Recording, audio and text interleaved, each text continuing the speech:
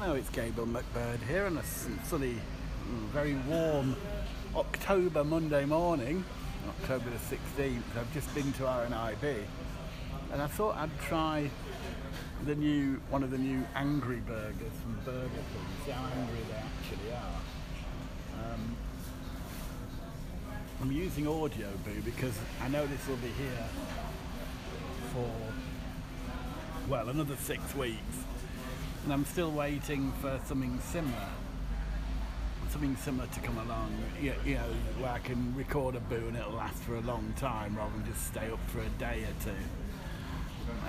Anchor possibly, though. Anyway, what to use instead of Audio Boo is another subject. Thanks very much. Got ketchup mayonnaise side. That's great, thanks.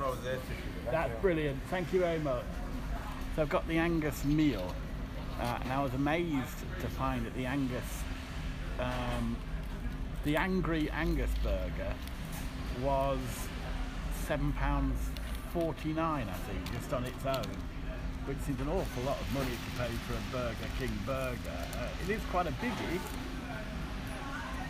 but we'll see what it's like. I mean, the chips obviously that come with it and the drink I pretty much know about, but I will report on the burger. It's meant to have angry sauce, so we'll see how angry it really is. Okay, so I've got it down my neck, and my view is, yeah, one, very expensive for what it is. That is not a premium burger. When you're starting to pay $7.49, I would expect something rather better. A bit of bacon in there, rather thin. Burger a little bit soft. And fairly beefy, reasonable burger, but not much better than something I'd pay for in one of the chicken shops claiming to offer 100% beef, really. A little bit dry. The sauce was like a spicy mayonnaise. It's like it might have been made with Scotch bonnets, but it actually wasn't very hot. So the essence of them had got in there, but the actual Scotch bonnet's taken away. Instead of Scotch bonnets, there are a few sort of jalapeno strips, kind of pickled jalapeno strips. And, you know, pickled jalapenos are one of the milder chilies, really.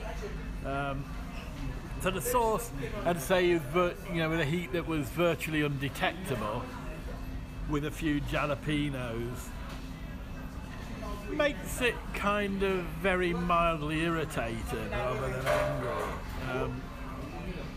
If you're going to do a burger and call it angry and say it's really spicy, then mean what you say. So given the price of that burger and its lack of spice, nothing inherently wrong with the taste, but generally a bit of a letdown. I can't give it more than a 3, I'm afraid.